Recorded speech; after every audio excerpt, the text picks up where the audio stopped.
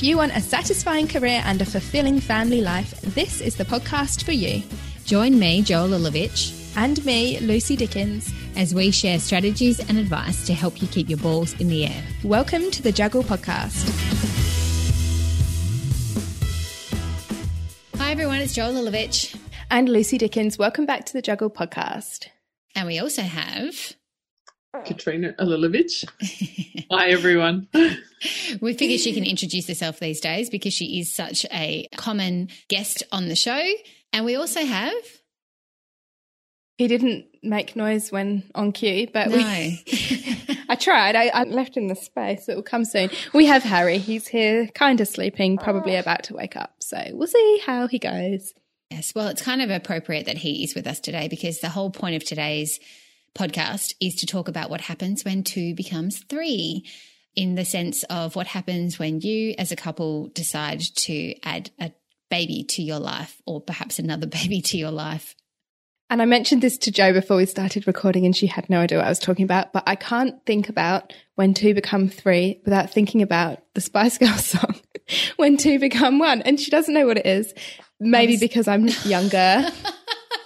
I was going to say, now you're offending the other 2 people in the room. I know, right? But maybe because of that, or maybe because they were an English band. But anyway, someone will know what I'm talking about and they will also be thinking the same as me. But we're not talking about when 2 become 1. We're talking about when 2 become 3. I just had to get that off my chest. Thank you. Okay. You're just like, right, all right, I whatever. do know who the Spice Girls are, but yeah, that song never really appeared and I was never a huge fan. So I guess it was all because of that. Let's move swiftly on then. So what we want to talk about is the effect that having a baby has on you. And we're not just talking about the fact that it changes your body, but more how does it impact on your relationship with your partner? And so we figured it would be a really great idea to have Katrina with us because she's very helpful when it comes to psychological changes and emotional changes that happen in our lives. So here you are, Kat. Yeah, I'm looking forward to talking about this one. Good. So Lucy and I were prepping for this and we thought maybe we should actually ask the question, how do you know if you're ready in your relationship to even have a baby? Yeah, that's a good question, but I'm not sure that it's often one that we talk about if we're ready. In terms of emotionally, I think often we talk about it in terms whether we're ready financially and other things, perhaps other goals that you want to achieve, before you have babies. Yeah, people want to go travelling, don't they? That's a common one, or buy a house or establish themselves in their career, whatever. Yeah, that was all me. I'm just repeating your life story. You are. How do we know if our relationship is ready? Well, I mean, if we are well thought out enough to actually be asking this question, I think that some of the things that, in terms of the stresses that come up after having a baby dealt with well when people can handle conflict well. So what's our experience of handling conflict? How do we deal with tension? How do we deal with difference? That's a big one in terms of, whether we're ready. Yeah. So should we get a puppy first? Look, I never wanted to go down that road. I thought if I was going to do all that work, I'd rather have a child.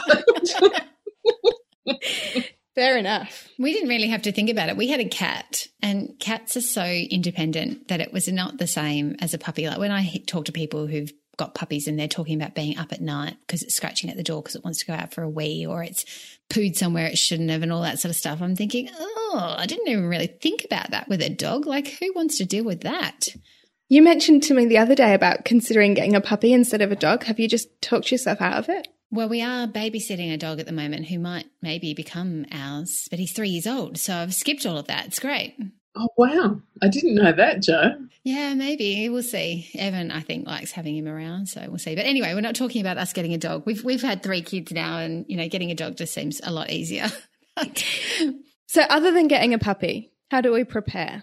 Okay, so one of the big issues are around values and beliefs. And although, it might seem hard to kind of fathom that we might not really know or have shared values and beliefs, having a baby will certainly bring those issues of difference to the foreground. And one around parenting, the kind of life that you want for your child and the roles that you see as, kind of taking the parent role like mother, father, if that's the makeup of the family. So being clear about values, the sorts of projected future that you see as a family, even down, you might have some sense of how many kids you want to have. And, for some families, we think about having a baby and then we think about having the baby. But for many people, there's all the stresses that before actually getting the baby, whether that be miscarriages, not being able to have children without IVF. So there's lots of those things. Are we going to even consider using IVF if we need to? Or, all those things often come up and we don't really know what our beliefs are or where we differ until the stresses actually happen. But it's a good idea to, if you can, have those conversations before the baby arrives.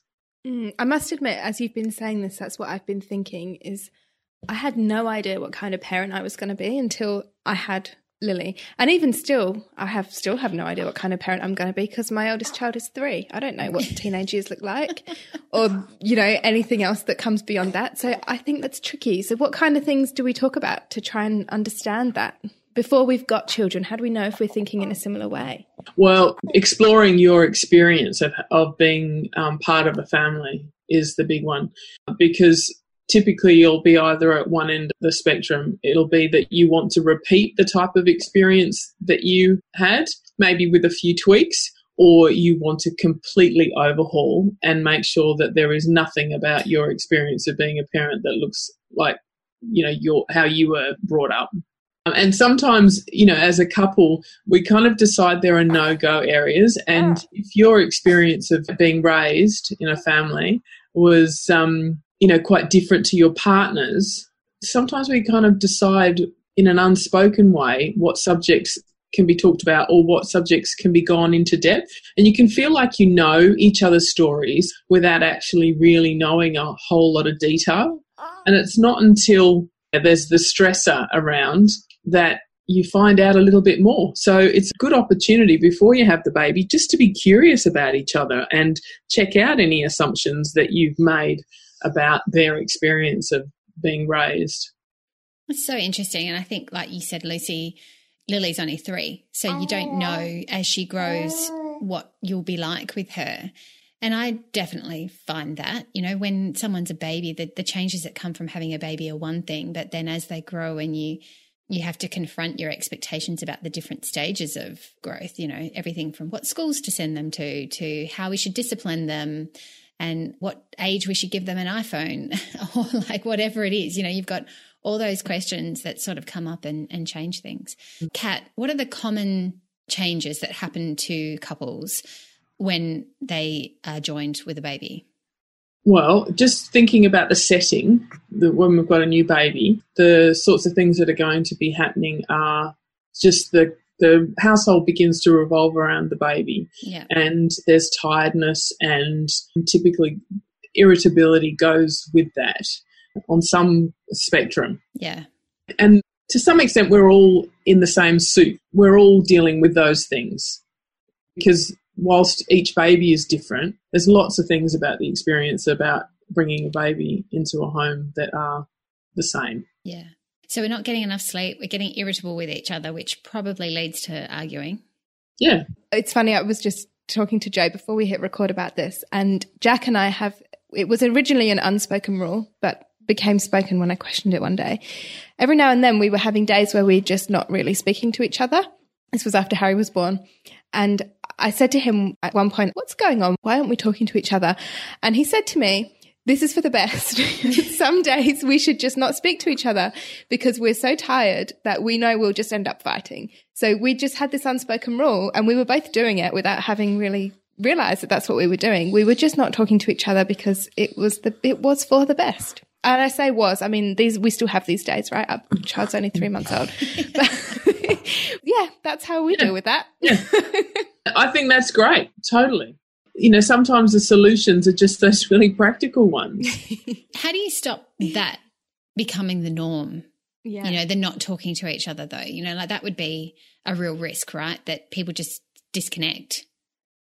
Yeah, because look, what doesn't then stop is that those expressions of care and concern and acknowledgement of each other. You're not walking around the house behaving in a way that is disrespectful. So there's still acknowledgement, but it's kind of choosing that we don't need to talk, or there's no point talking about, a high energy topic or a high tension topic. Mm-hmm. It's very true. We'll not talk to each other, but Jack will still make my breakfast and bring me coffee and do all the nice little things that he does all the time. Yeah. So yes, I'm not talking to each other because we hate each other's guts. It's not talking to each other so we don't hate each other's guts. And there's also the fact, I actually wanted to ask the question, do you feel that these changes that happen to couples are worsened when people have more children? Is it something that it's just as bad whether you have 1, 3, 5 or 10, or is it something that is potentially emphasised by the more kids that you have? I think having your first child is, because it's it's a total new beginning. I think there's that going from 2 to 3 is a particularly important time, because the sorts of things that you might have managed as a couple in terms of the way that you manage irritability, or you manage conflict, or even like managing the other people if you're surrounded by, or some members of the extended family. Just some of the accepted ways that you have of managing everything. When there's a baby that's come into play, your tolerance for certain people or certain ways of interactions can be a whole lot lessened, and then that can result in conflict. So, for example, there may be a mother or a mother-in-law, and I know this might be, conforming to some stereotypes. But look, if you have a pretty good relationship with your mother, it's not totally uncommon that your partner may not have the same, they might tolerate them, or there might be niggles. There's things that, without a baby around, you just kind of manage, like you go about doing interactions and family gatherings and whatnot. But as soon as a baby comes into play, there's a whole nother layer of possessiveness, say, that can come in, and offence can be taken, or needing to assert yourself in particular roles. So that's, I think, another thing to be aware of when you think about bringing a baby, or, a baby comes into a relationship. It's so interesting. I hadn't really thought about the fact that we thought about talking about this in terms of what happens to your own relationship, but what happens to your own relationship is influenced by all the people around you and what they're doing and saying and everything. So they're also changed by the baby. Yeah. Yeah, totally. Yeah. What are some of the other changes or other things that we might experience? Well, one of the things that can happen is the intimate relationship between partners can kind of be significantly reduced, whether that be affection, because everything is poured into the baby, and also sex. It's not depending on the birth you had, but also just in terms of tiredness and breastfeeding, and your interest in having sex may be significantly reduced, but that may not be for your partner. And then that desire discrepancy can lead to tensions. And you might have an idea that, my doctors have said for the first 6 weeks, like you might have this reprieve that the doctors say for the first 6 weeks, But reprieve. I love it. But sometimes I think that the doctors have said that to, just set expectations, when in actual fact you can decide physically when you're ready to have sex yourself, So, yeah, I think that's another big one. It's one of those things we don't talk about, this idea that, you have less sex after you've had kids. And, we've got a whole other episode on things we don't talk about, so maybe we'll have to touch on that again. But the affection side of things is something that's perhaps not talked about as much either, because when I think about affection post having kids, I most think about my kids. I think I'm holding their hands, I'm giving them cuddles. They're sitting on me on the couch reading stories. It's them that you lay down next to when you want them to go to sleep. Like, all of that is just beautiful affection that's so unconditional. And there is no thought that it's going to lead to, any intimate relationship, because that's not the point of that kind of affection with your children.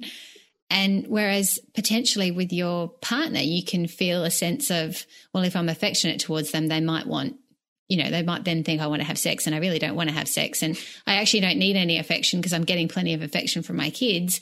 So it perpetuates that cycle. Yeah, something really important to be aware of. And like you say, Jo, it's something that people don't talk about. So people think, I don't feel the same way towards my partner anymore. What's wrong with me? But it's because we don't talk about it that we don't know that it's very common for people to feel that way. Yeah. And there is that idea, isn't there, that when you have a baby, so much of your attention is on them, especially newborns. Like it's all about the newborn. They're 100% reliant on you. You just don't have the time left over. Yeah, but it's an issue that we need to pay some attention to, because if all that cherishing of your baby, that used to be, or maybe a portion of that used to be directed towards your partner. And with less appreciation, you know, less interest, less acknowledgement, you know, we're all human. That sense of not being appreciated or not being important, that has an impact on how close you feel. And how much do you think having children leads to divorce? Like, are there statistics around that? Big question. No, well, I'm thinking, you know, that's where we're heading, right? Like if you have the baby and then you're not giving the attention to your partner and then they're not appreciated and blah, blah, blah, blah, blah. Is it a big factor? Look, having children is your biggest joy, and it's also a fact that it's a stress. Yeah. So, yes, it's going to, you know, have an impact, but it just comes from having the children highlights differences. So it's our ability to navigate our differences that ensures, you know, whether we're going to have a lasting relationship or a longer term relationship than not. So, yes, it's just a stressor. I think it's important to recognise, though, that it's not all bad. No. Right? Having children together can do good things for our relationships. Yeah. Yeah, as Kat said, it's your greatest joy, isn't it? Yeah. But, I mean, in my case, for example, we have clear shared goals. We probably didn't really before we had children. I mean, we'd kind of already done the things that you're supposed to do. You know, we'd got married, we'd bought a house.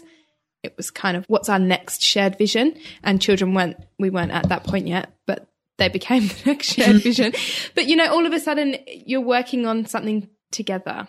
Totally. That's one of the ways of making sure that the relationship thrives, is having shared values, but also that focus on building a legacy. Like what are the things that we want to build for the child/children/us as a family.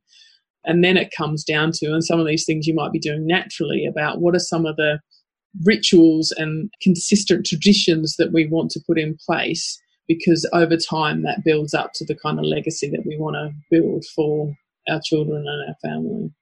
So what else do we do? Like when we're experiencing this conflict around our parenting or someone having a higher desire threshold than the other person, what should we be doing? How do we fix it before it becomes a real problem? Which question are we focusing on? Any of them. You take your pick. Which one do you want to start with?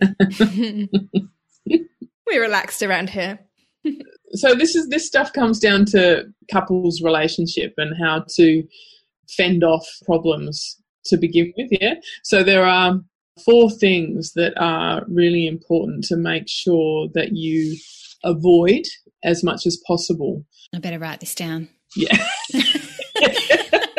You're about to have another baby, Jo. I know.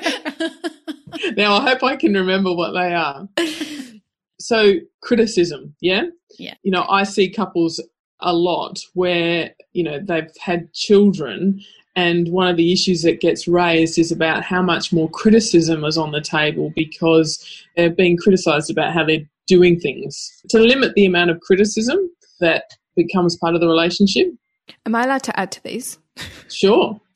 Because you're talking about criticism and I'm thinking, as well as limiting it, this is really just advice that I'm telling myself, is knowing when to take something as criticism and when it's just a conversation.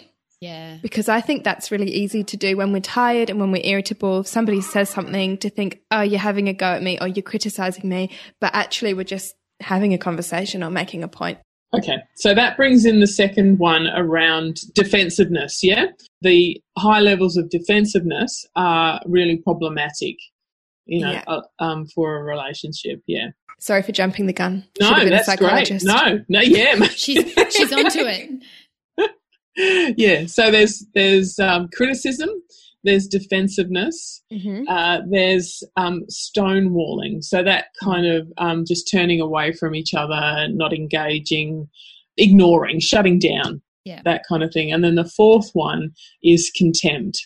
So those are visible signs that you think the other person is stupid, I guess, or the eye rolling, or the look of kind of disgust that might flick over your face when they say something. So those four things, if present to some greater extent, are really problematic.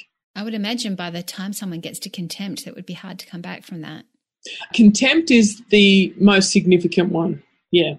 But it's also important to look for how is that present, if in small ways, maybe that kind of joking eye rolling, or, there he goes again, or, that kind of thing. At what point should we get professional help? I think straight up. I think if people did groups or, joined with other couples and did some groups, maybe met, a couple of Saturdays or whatever, and just did some prep work, I think it'd be great for people, not just leaving getting professional help until when there are problems. Yeah. Because often when you've got a new baby, those first months can be really intense and really difficult. But also, when are you going to have time to get professional help? It's just a practical thing. I think there's also that idea of if you do something like groups, it's showing you that there's other people experiencing exactly the same thing, right? Yeah. But also, if you do it before the baby arrives, it's all just normalised. It's not that we've got a problem. It's about we want to make sure that we're doing the best by each other so that we and the baby can thrive. Yeah. Acknowledging that there's a change coming into your life and you're preparing for the change, kind of like you prepare for birth by attending group sessions. Let's do something about preparing our relationship for the change that's going to happen. Yep. How do we convince our partners to do that? Because good question. Jo says I'm insightful, but I just think about things a lot. And so I would happily have these conversations, thinking about things is how I would describe it. But I don't know that I could convince my husband that we should go and do this kind of group therapy type thing. His response would be, we don't need to, there's no problem. Yeah, and look, maybe he's right for him, but sometimes it can come down to just asking. We're not doing it because there's a problem, but that if the only reason to do it is because there's a problem, it kind of is based on the assumption that, just in our genes we'll know how to do this. Yeah. And I think that that's not often the case. I think most of the time it's not the case. Yeah, but a lot of the time in terms of encouraging your partner to do anything that involves group work, it might be that it has to be a really good facilitator that you found, to do these things. It might be more of a course or something. Yeah, and finding out, like, what are the objections? Like, what are the real worries to doing something like this? Is it because you think you'll be bored, or you think you'll be exposed in a way that you don't want to participate? Yeah, it doesn't have to be a whole lot of sharing. It can just be information is presented in a group setting, but no sharing other than within your couple dyad has to happen. Yeah. Or purely sharing if you're interested. Yeah. As a way of finishing this off, because I know that if I was listening to us and there'd been these, comments about decreased intimacy and everything, I'd be like, are they going to talk about that a bit more? And is there going to be some ideas around what people should do in their couples if they are experiencing that desired differential? Yep. So what should they do, Kat? So this, again, comes back to having conversations with each other around the changes and keeping up to date with each other, sharing with each other, where you're at. So there can be ways of doing that, can be just doing little kind of questionnaires and then comparing your results, like to open up the conversation, because it can feel quite hard, like initiating that kind of conversation, like where do I start? And the partner might just say, well, just let's have sex. Like, let's not just talk about it, So it's important to kind of work out what are some of the things that are getting in the way of that. It might be that fatigue, or it is that some other stuff's coming up from you from the past. It could be anything, but I think that the important things are that for you, let's speak to the women, because it'll be mainly the women probably, in your community and who are listening, that most women that I've encountered, in order to feel like having sex, have got certain conditions that they need to be met. And it's coming back to practically, like, how can I get those needs met? Before I'm interested in having sex, I need to feel well rested. I need to feel like my partner's being kind and interested, in me. It might be that I'm up for physical touch, but I don't want certain types of sex that perhaps we've had before. So being upfront about that. Does that make sense? Yes. So it's coming down again to communicating. Yeah. But also being clear with yourself, and also thinking about, right now, this is my world, and I'm so focused on my baby, but really remembering that you have a relationship. And whilst you're focused at the moment on keeping your baby alive and well, you have to keep in mind that you have a relationship, and that this relationship needs to go on, and your attention to meeting your own needs and your partner's needs to be on the agenda, rather than just kind of press pause. And someone once said to me, and it stuck with me, that one day your children will leave home, but your relationship will still be there. So you can't just forget it for 20 years or however long your kids live with you and then pick it up again in 20 years. You're both going to be completely different people by then. So you have to give it love the whole time. Yeah. Otherwise, the relationship won't be there. Well, yeah. Yeah. Interesting. Thanks, Kat. We love having you for a chat. Thank you. So once again, if you wanted to connect with Kat or find out more about services that she offers, we'll have all the links in the show notes. But come and chat with us about this. Tell us what happened to your relationship when you added a baby to the mix, if you're willing to share. And you can do that in our Juggle community on Facebook. So you'll find the links to all of those things on our website, www.thejuggle.com.au. Awesome. See you next time. Happy juggling.